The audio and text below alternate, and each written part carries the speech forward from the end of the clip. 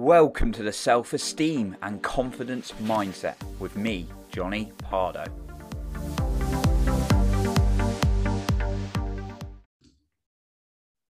Welcome back to the Self-Esteem and Confidence Mindset podcast with me, Johnny Pardo. Today, I have a special guest on the episode with me, Allan, where we're going to be talking about confidence and self-mastery and all things personal growth. So welcome to the show, Allan. Hey, Johnny, great to be here, my man. It's so good to be on your show with you, man. I've been watching your show, and I know I remember when you started, and it's so good to see all the great guests you're having on the show, and you're going from strength to strength, my man. So thanks for having me. I appreciate you being here. And I remember I first discovered Allan's work at the beginning of 2020, just before the lockdown all started. And I thought, wow, this guy's got some stories and some valuable knowledge, which of course is you've got to utilize actually rather than just being knowledge. But I remember going away and just thinking, wow. And I went to a couple of his events. So I'm really privileged that you can share some value with the listeners today. And I know we're going to get a ton of great insight today. So we'll go into the conversation in a moment, but I'll just give a very quick introduction to Allan. So Allan is a man of many talents. So he's an international speaker. He's an authority in spiritual psychology and self-mastery. He's also a professional speaking coach, and he's helped educate me in both the personal growth and financial world. So, Allan, tell us a little bit more about your story and what got you into self-mastery and this area. Wow. I'll keep it short. I came across the idea of personal development or self-mastery, or the idea of understanding yourself a long time ago. I was 21 years of age. In fact, I even was introduced to it earlier than that, 5-6 years before that, several years before that, around the age of 15 or 16, my father gave me a book to read. And he said, listen, read this book. This is all you'll ever really need in business and life. If you read this book and apply what you learn in this book. And the book was How to Win Friends and Influence People by Dale Carnegie. He also gave me another book to read, which was called Consciously Creating Circumstances by George Plummer. And I didn't read these books, obviously, because, I was 15, 16. My dad was telling me what to do. And at that kind of age, I was rebellious, and refusing to do anything my father was telling me. But I remember reading How to Win Friends and Influence People, and the other one, Consciously Creating Circumstances, which is a brilliant little book. It's only about this. I mean, it's, you can sit down and read it in one sitting, And I remember reading both of these books, in my 20s. And saying to my dad, I said, wow, Dad, those books are both amazing, And he said, yeah, imagine if you had read them when I told you to read them at 15 or 16, when you were a teenager. But it wasn't until 21 years of age when I'd been out of the military, and I was going through a really tough time.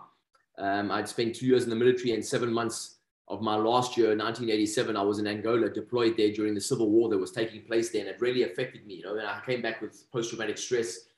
And I was drinking a lot. I was getting high every day. I was drinking myself into unconsciousness, really, because I was having nightmares, and I was locked away in my bedroom. I was very reclusive.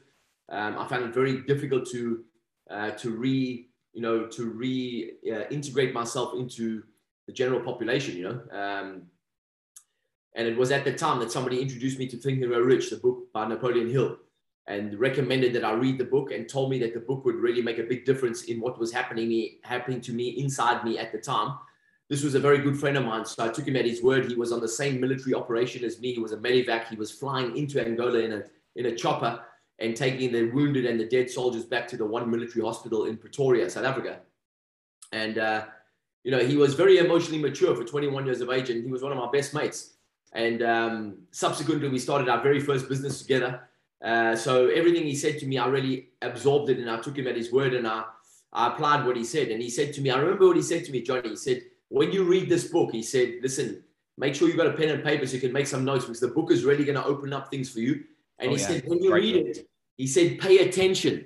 He said, read the book as if the author is actually sitting opposite you at a table, and they're telling you something, the most important thing you're ever going to hear in your life.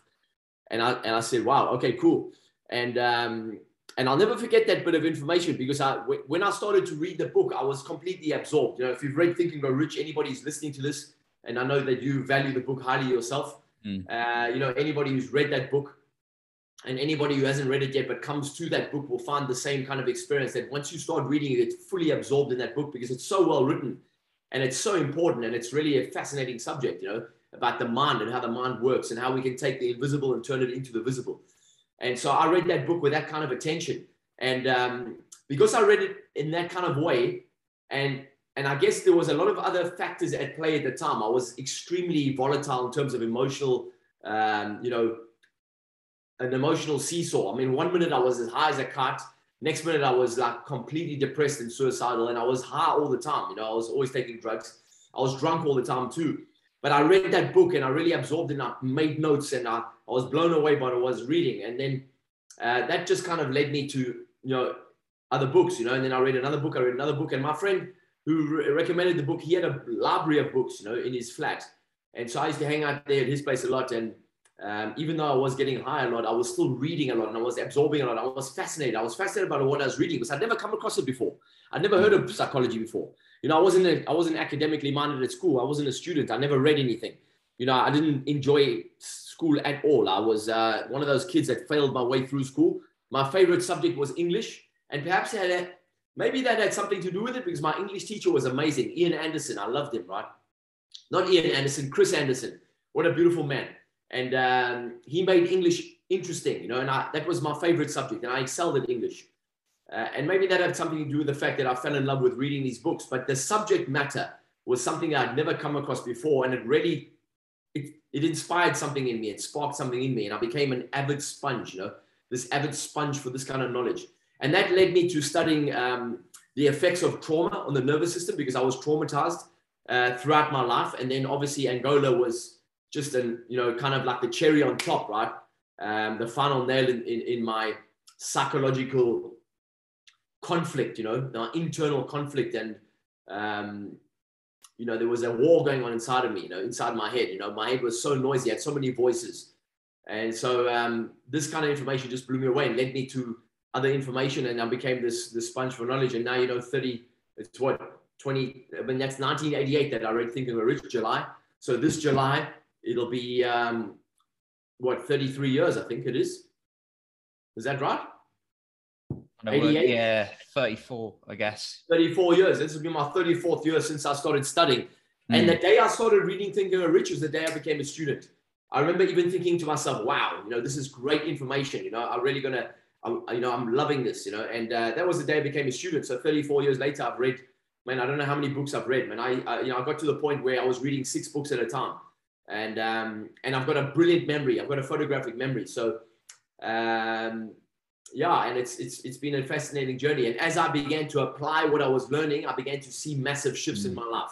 And here's an important thing I want to add here, because, you know, for anybody who's listening to this or watching this, you said something just now when you introduced me about, you know, applying knowledge, you know. Knowledge is not power. And I have got a very extensive knowledge of everything to do with consciousness and, you know, human behavior, anatomy, physiology, nutrition. I've studied the human body and the human condition and what it is to be a human being in this, you know, in this human body that we get to possess or get to utilize, and everything to do with that for 34 years now, you know, and I'm constantly reading. And so, but application is key, right? And I remember hearing something a long, long time ago, you know, from Jim Rohn first, and then from Tony Robbins. You know, Joseph says the same thing. You and I were talking about a great friend of ours, Joseph McLennan, before we started this interview and or this conversation. And they all say the same thing, you know. And but I heard somebody say it in a different way. Until you get knowledge into your body, you know, then it's not real knowledge. You don't really know it. It's got to be in your body.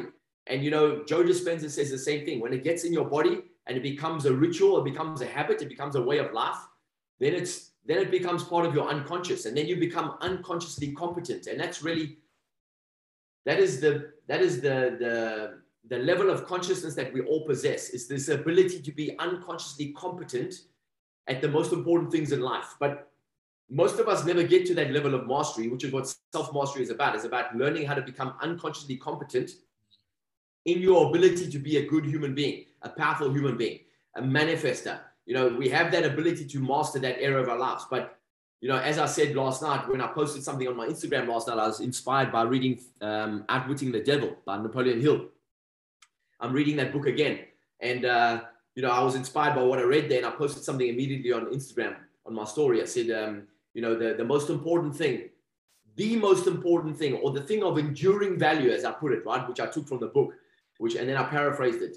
The thing of enduring value is, the only thing of enduring value is understanding or having a working knowledge of your mind and how it works and how we think and why we think what we do and where those thoughts come from, and how the brain is not actually a thinking mechanism, right? People think the brain thinks, but the brain is not that. The brain is this receptor which then inspires thought. So it's a fascinating, subject, the human mind and human consciousness and self-mastery. And it's been a fascinating journey. And then obviously I've been able to work with amazing people, and it's been I've been able to create a great life, so I'm very, very blessed. But it really comes back to that thing. It's taking what you learn and applying it. And for a long time, Johnny, I didn't apply it. For the first 11 years of my education, from 88 to 99, I was reading, absorbing, going to workshops, spending money on books, cassette tapes. At that time, we used to have cassette tapes and then CDs. But going to workshops, joined Landmark Education, went to the forum, did the advanced course, the self-expression and leadership program, the communication program, the communication 2 program, and then I became a forum leader. I trained to be a forum leader. But in spite of doing all of these programs, and I was doing other programs too, I was going to St. James's Church in Piccadilly, every week. They used to have guest speakers there. I've seen some amazing people and some of the greatest speakers of our time, many of them have passed on now. But I didn't really begin to apply what I was learning, what I was absorbing. Luckily, I've got a great memory and I absorbed it deeply. And whenever I was reading, I was in a high state of absorption, because I get really excited when I'm reading something inspirational, when I'm reading something to do with psychology, right? But it wasn't until 1999 that I began to apply what I was learning at that particular moment in my time. And then everything I'd learned before that, kind of kicked in, and that's how the brain also works. When you read something, you absorb something, it files it in your filing system. And if you've read something similar or along those lines, or, that has a parallel to what you're reading now, 5 years ago, 10 years ago, 20 years ago, your brain has a very, very clever way of assimilating that information. So, when I began to apply what I was learning, then all things changed, man. And life it's been like this, up and down, as it always is. Life is a roller coaster, but my roller coaster is going up like that. You know what I mean? Because, life is never all roses, right? There are thorns, but we learn to use those thorns in a powerful way. Absolutely. Thank you, Allan. I'm always blown away listening to you, and there's always something I'm taking. So I'm going to take plenty of notes today. One of the things Joseph teaches actually is knowledge is not power. And then action is more powerful, but the real power, he believes, is in activity. When you do it again and again and again, action repeatedly. So absolutely. It's like going to the gym, for example. You've got to go to the gym. That's knowledge. That's not going to get you healthy. That's not going to get you fit. You go once. Okay, that's a start, but it's not going to change your life around. But the activity is what's going to change your life around. 100%. Yeah, I mean, you referenced Joseph now, and for those people who are watching and listening now, if you don't know who we're talking about a very, very successful guy, Joseph McClendon III. If you check him out on Instagram, he works very closely with Tony, one of Tony Robbins' best friends and Tony's head trainer. And, I love what you said there about what Joseph says. I've listened to Joseph so many times, and the first time I ever met Joseph was 1999 in Hawaii. And, I remember he says this a lot, doesn't he? The reason he became so successful so quickly is because when he was going to these workshops and he went to see Tony for the first time, and Tony shared a tool or a strategy, and he said, this works. And if you want to change your life in this way and you use this tool this way, you're going to get great results. And what Joseph would do is he would take that tool and he would apply it like 10, 20, 30, 40, 50 times. If Tony if Tony said to the group, go out and do incantations for half an hour, Joseph would go out and do incantations for 90 minutes or 2 hours rather than half an hour. He'd always go further. And he learned that from his dad, that you should always do a little bit more than is expected of you. My father taught me the same thing. Always do more than is expected of you, especially in business. You always go the extra mile. Jim Rohn says that, used to say that a lot, go the extra mile, because when you go the extra mile, the rewards are exponentially greater. Yeah, that's a great reminder there. And another great reference, Jim Rohn, who came up with such amazing stuff. And one, actually, that kind of leads me on to the next question. You know, Jim Rohn's, one of his sayings, you've got many quotes, but you are the sum of the 5 people you hang out with, right? So obviously, when you were taking on board information, it sounds like that started to retrain your mind a bit. Obviously, when you started applying it, it became even more powerful. What was the impact for you about the people you were hanging out with? Did that have a big role in your life? Yeah, absolutely. That's a great question because, you know, when I first came across that phrase, you know, you're the sum total of the 5 people you spend the most time with. You know, you know, I really thought about that, you know, and it reminded me of what my father used to tell me when I was a teenager. He always used to say to me, listen, pick your friends carefully because your friends will make you, and you'll become like them, you know, and you'll tend to do what they do, because peer pressure is very powerful. And I was very easily influenced as a kid because I had very low self-esteem. So I always gravitated towards, you know, the wrong side of the tracks because I wanted to be accepted. So I would do things that I knew that my father would frown upon. And I used to remember my father telling me, you know, listen, choose your friends wisely. And when I heard of that phrase, you know, later on in personal development, you know, become the sum total of the 5 people you spend the most time with. And Tony says the same thing, right? You know, the expectations of your peer group are what create your lifestyle, right? What create who you are in terms of your identity. It's a very powerful thing, that. And when I, you know, at that time, when I made these changes in 1999, when things began to really change for me, it was July of 1999 that I went to see Tony Robbins live in Cardiff. And I remember him saying the same thing again about, you know, the expectations of your peer group and what that does for you in terms of, you know, your environment. Environment is much stronger than will. He used to say the same thing, right? He used to say environment is much stronger than will. You can have a great willpower. You can be motivated. You can have goals written on the wall. You can have your vision board like I have over there in the office. I can see it from here. You can have all these things on the wall. But, you know, if your environment is holding you back, if you're living in a disempowering environment, or you're living in a toxic family, or you're living in in a neighborhood that just is toxic, or is you know, that environment's is gonna override your willpower.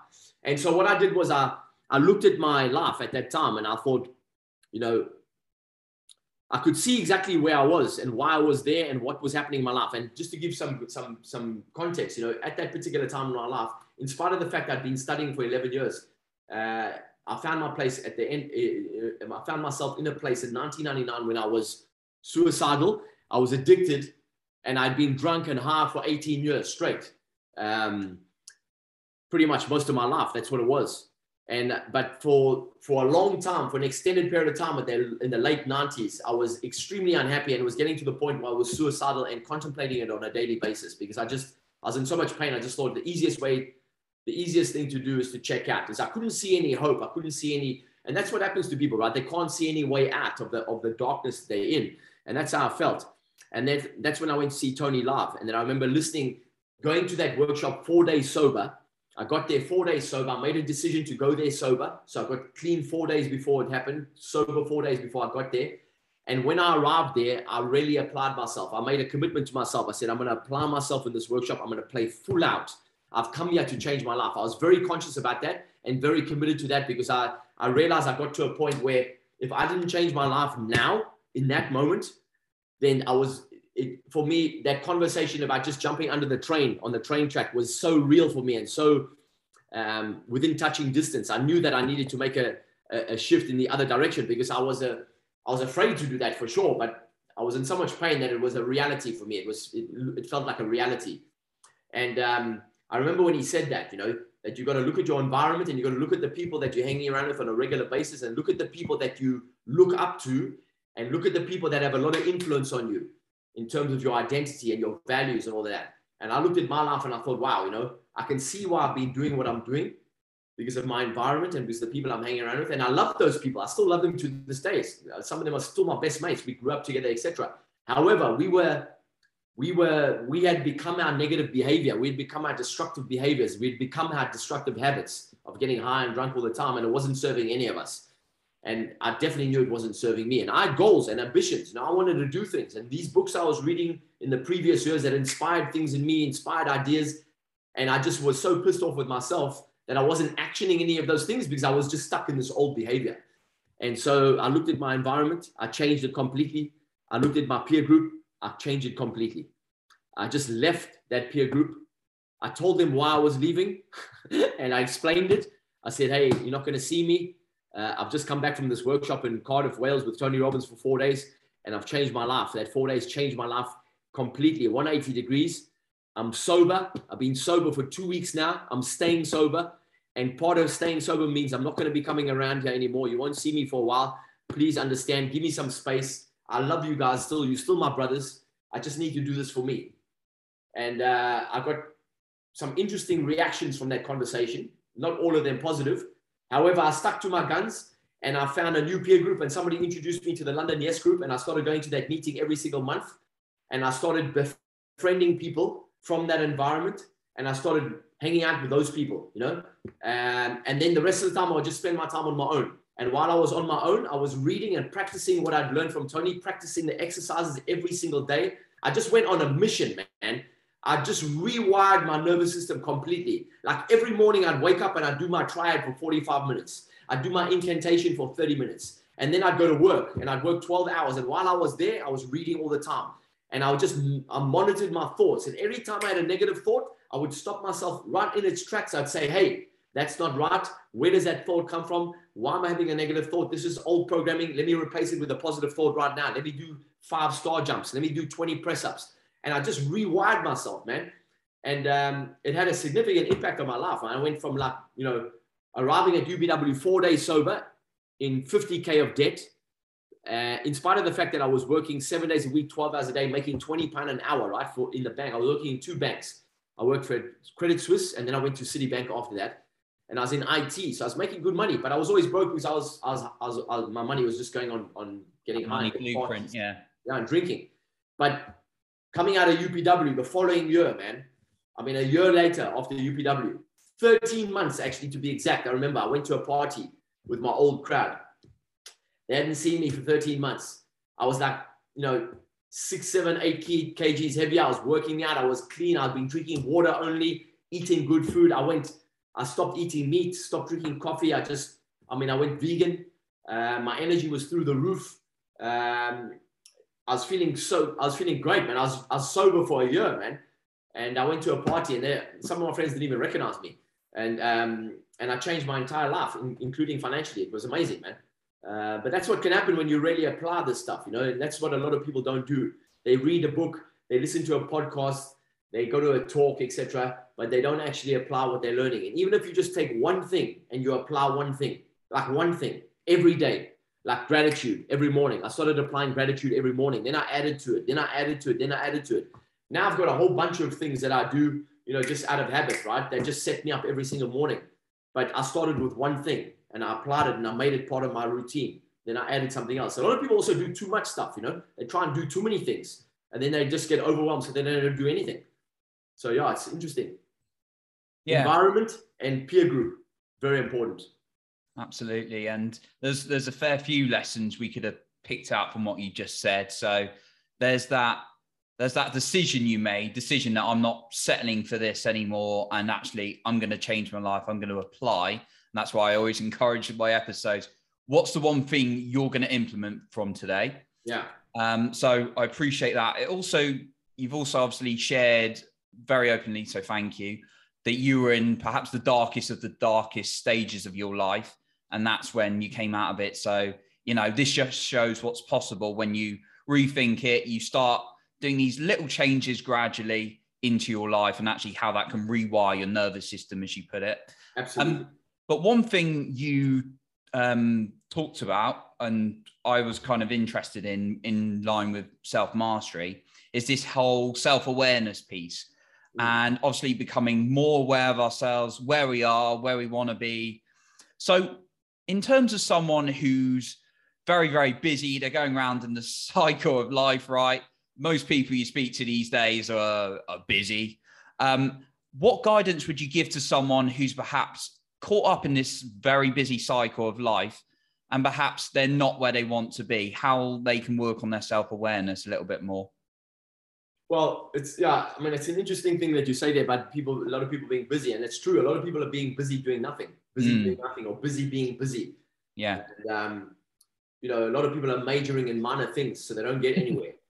But to answer that question, I think what I always say to people is first of all, become aware of what you think about a lot.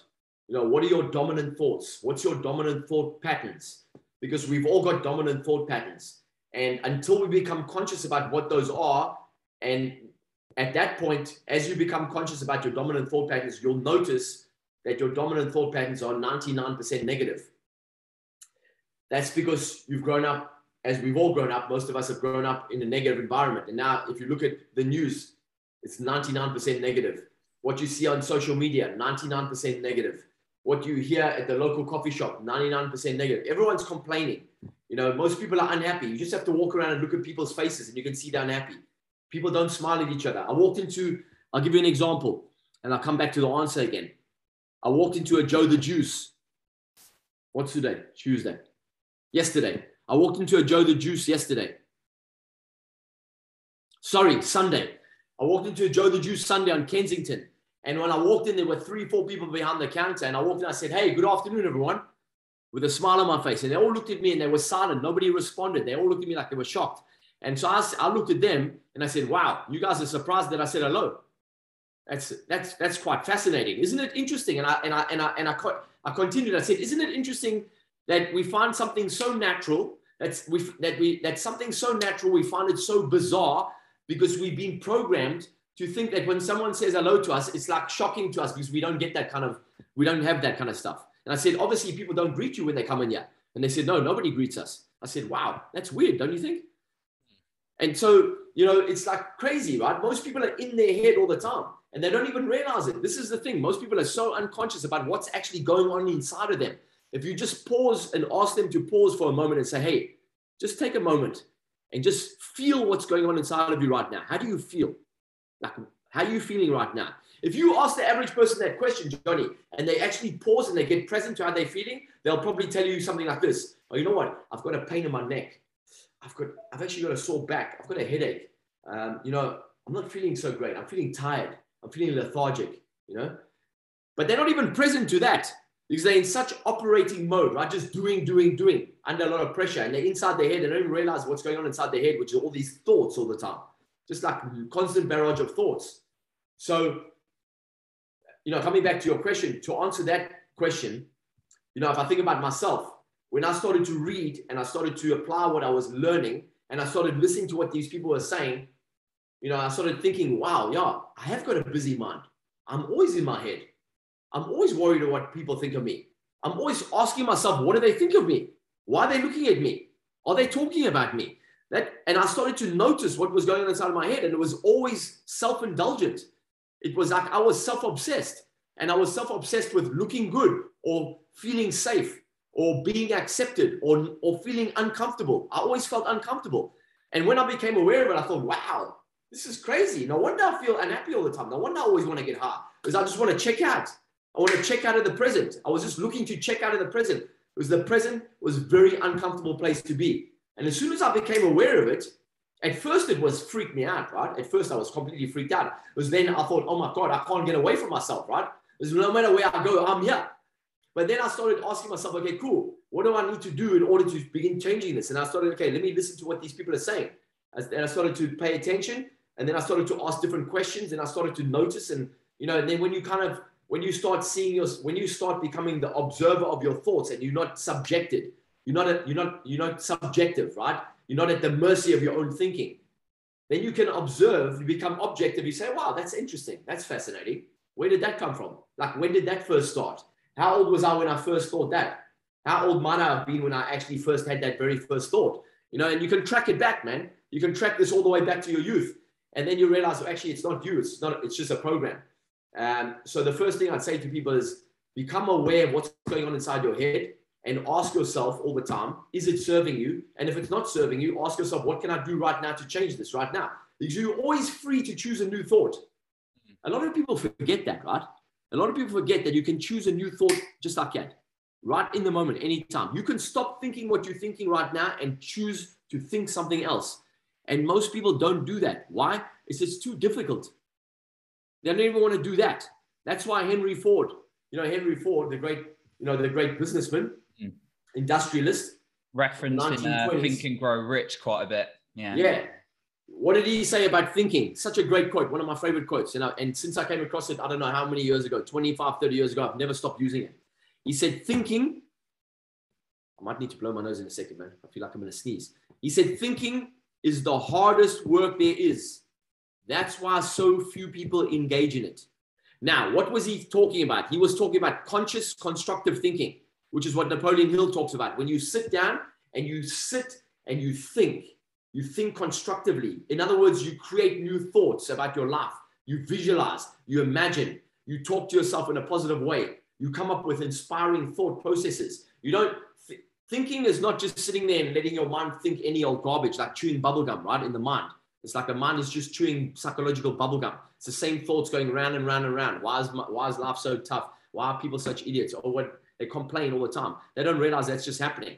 But thinking constructively and consciously means sitting down and saying to yourself, all right, good. What do I want to do with my life? What do I want to be? What do I want to create? Who do I want to become? What's my legacy about? How do I want to influence people? What do I want to own in my life? What kind of message do I want to, who do I want to be on a conscious basis, on a constructive basis, on a daily basis? That takes work, man, because your ego's been in control for so long and it doesn't want to relinquish control. It's well practiced, that ego. So you've got to build another muscle. You've got to build a muscle of listening and then choosing. Listen, choose. That's how you create responsibility. That's how you become responsible for your life. I created this model called ARC, A-R-C, awareness, responsibility, choice. When you become aware of how you think and why you're thinking like that, and actually also aware that actually I don't have to think like this anymore, I can change the thought. And even if that old thought comes back again, which it will, because it's well practiced, but eventually you start building up the other muscle and eventually the thought slows down and then it doesn't come back anymore. And then one day you think, you know what? Wow, I don't think that shit anymore. I'm so much more relaxed. I'm so much more confident. I'm so much calmer. I haven't thought a negative thought in ages. I haven't thought a negative thought in ages. Now, I'm not a saint, right? I mean, I was walking, I'm very transparent. I'll give you a first-hand example of myself. I was walking just before I got home for this interview with you. I was in the center here where I live.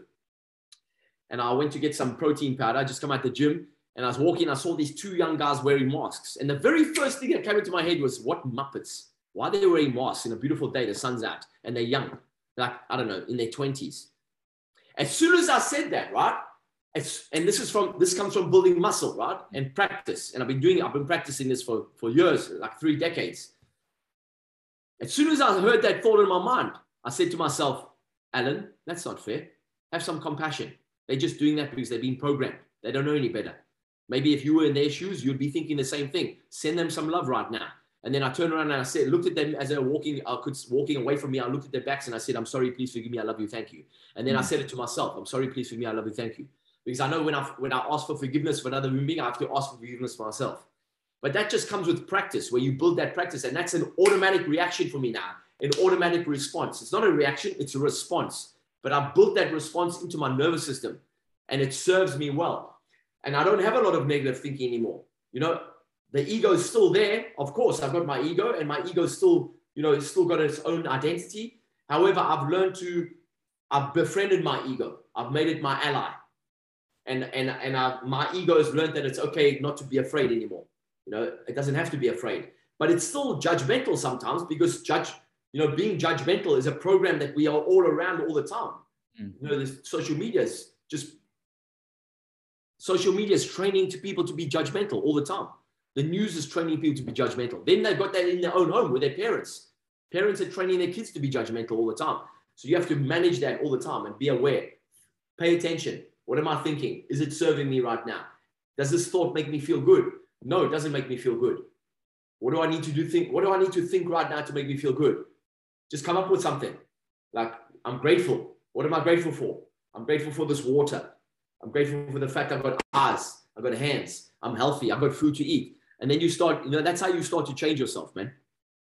It's a long answer to your question. Sorry, buddy. No, absolutely. You actually covered something else I was going to touch on, and that was comparing ourselves to others, because that's the ego popping in, right? And it's that judgment. And I'm doing a program at the moment by Gabby Bernstein on judgment detox, and she's great with that kind of thing. So I'm glad you touched on it as well, that judgment, because we've always got that voice, but it's about practice that you were saying. And thank you for obviously sharing that there's nobody's perfect. We all have those thoughts, right? Like your examples of seeing those two young guys and then actually transforming it into something great.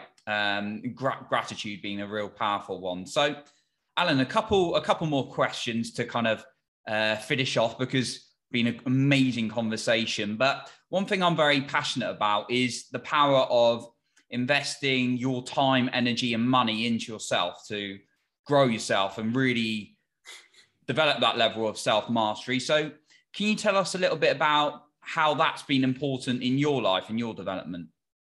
Oh, Johnny, that's it. Yeah, my man. You know, I've spent so much money on programs and books and CDs and DVDs and, you know, traveling to get to programs. You know, I borrowed money. You know, in my early years of educating myself. You know, I borrowed money so I could go on different programs, and it was worth it. You know, every penny spent. You know, in excess of £100,000, probably 120 grand. You know, on just you know, buying programs, 5-day programs, 10-day programs, you know, plane tickets to get to these programs, hotels to stay at these places. You know, I've traveled all over the place to go to different programs, and it's been well worth it, you know. And I've got so many books. I've got books in storage in South Africa. I've got books in storage here. I've got books upstairs all over the bookshelf. I've got books here behind me in that room right there, you know.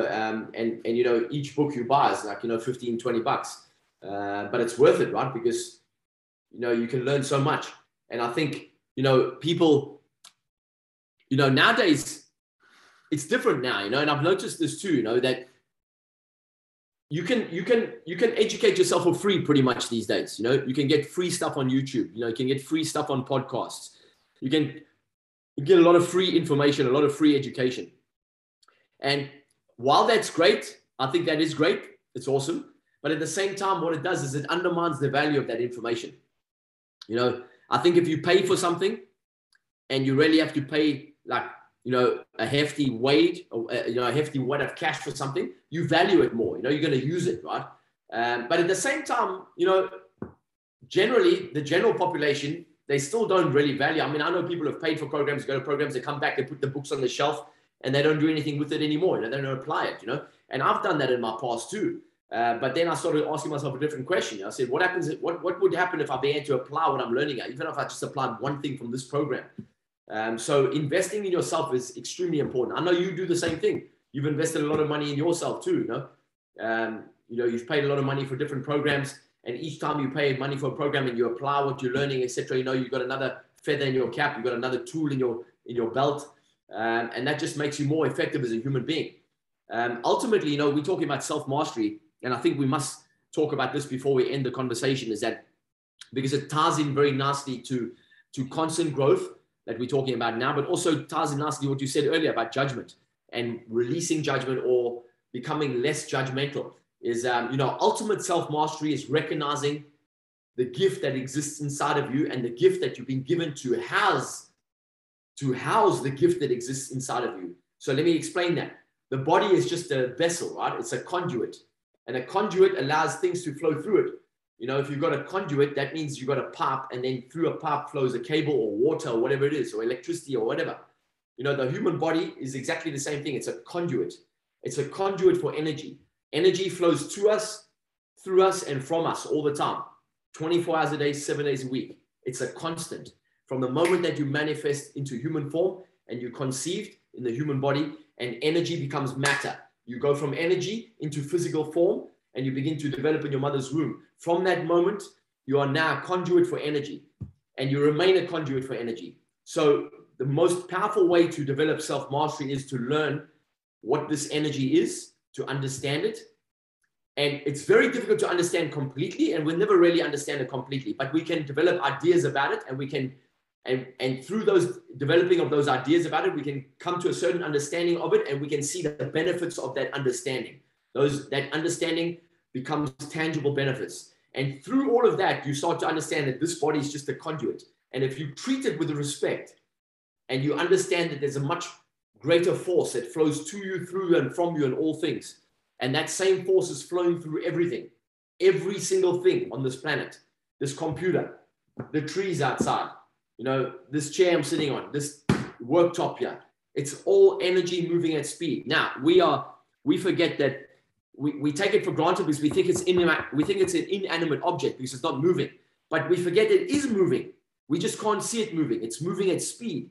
It's energy moving at speed. It's atoms, electrons, molecules, all moving at speed, at such speed that it becomes dense matter.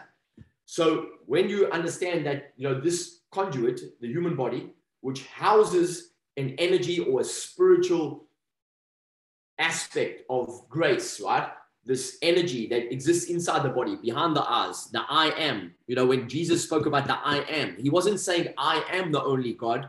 I am the only Son of God, I should say. He was saying the I am that exists inside of me, which allows me to do all of these things, which you can also do greater than me, which is what he's actually said. He said, you'll do much more than me because we're all gods. That's what he said. You're all gods. What he was actually saying is that the body is a human, it's just a conduit for something much greater. It's called grace, right? We've given it many different names, but that's the best way to describe it. This infinite energy that flows to us, this grace that gives us the ability to live. Coming back to non-judgment and self-mastery. When you begin to treat yourself with respect and you treat your body like a temple and you recognize that there's a grace that flows to you and through you and from you and gives you the gift of life and gives everything the gift of life, right? And then you say, wow, you know, that gave me the fact you were born is a miracle, man. Like it's 1 in 40 trillion. It's like almost impossible. It's actually impossible if you look at the mathematical equation, but yet here you are. That's a miracle. You're still here. So, you know, when you look at it like that, you say, well, you know what, how can I treat myself with more respect and really revere and be in awe, right? Be in awe of what I am, a human body, housing this beautiful, or the conduit for this amazing grace that gets to experience itself as me. That means what happens is when you can do that, you'll start to judge yourself less. When you judge yourself less, you judge other people less. And the less you judge other people, the easier it is to judge yourself less, because it's a mirror. Everything's a mirror. And when you practice that kind of awareness and you start practicing that kind of self-love and that self-respect, or that being in awe of life and life, the life that you get to live, the experience of living, then something amazing begins to shift inside of you. And then you begin to see something in a very different way. You begin to see everything in a different way. And if you can add that to gratitude, you know, you can rise up into a higher state of consciousness. And that's what Maslow spoke about. It's about self-actualizing. When you self-actualize, then life takes on a very, very different perspective, a different feeling, a different meaning. And you begin to see miracles in everything. Everything becomes a miracle then, right? Because we are miracles and we become our own miracle. And that's really what self-mastery is about mastering the self, which means understanding that the concept of self that we've been given since we were kids is flawed. It's a false self. It means that, you know, you are somebody if you build a big business, if you own a nice car, if you have a hot chick, or if you have a hot man, if you're a woman, or if you got lots of money in the bank, or if you wear nice clothes, you got nice handbags, nice shoes, people like you, if you've got lots of likes on Instagram, you've got a lot of followers on Facebook, all this kind of crap, right? It's surface level crap. What's more important is who you are behind all of that stuff. If you take away all of that stuff, who are you? For a lot of people, if you take away all of that stuff, they're nobody, because they've never built that inner identity. They haven't built that inside relationship, that relationship with their higher self. So if you take away everything they own, what do they got? They feel naked, right? They got nothing because their identity's gone, right? If you take away everything I own from me, I'm still happy. And that's a fact because I've done it twice.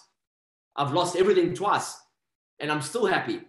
Even when I was going through that process, I still reminded myself, hey, you don't need all of that stuff to be happy. What's important is being happy with what you got right now so you can build it back up again. Because that's the fastest way to get it back, is to put yourself in that place of gratitude, even right now, even when your ego is telling you don't have anything. And that's the biggest problem with men's suicide right now.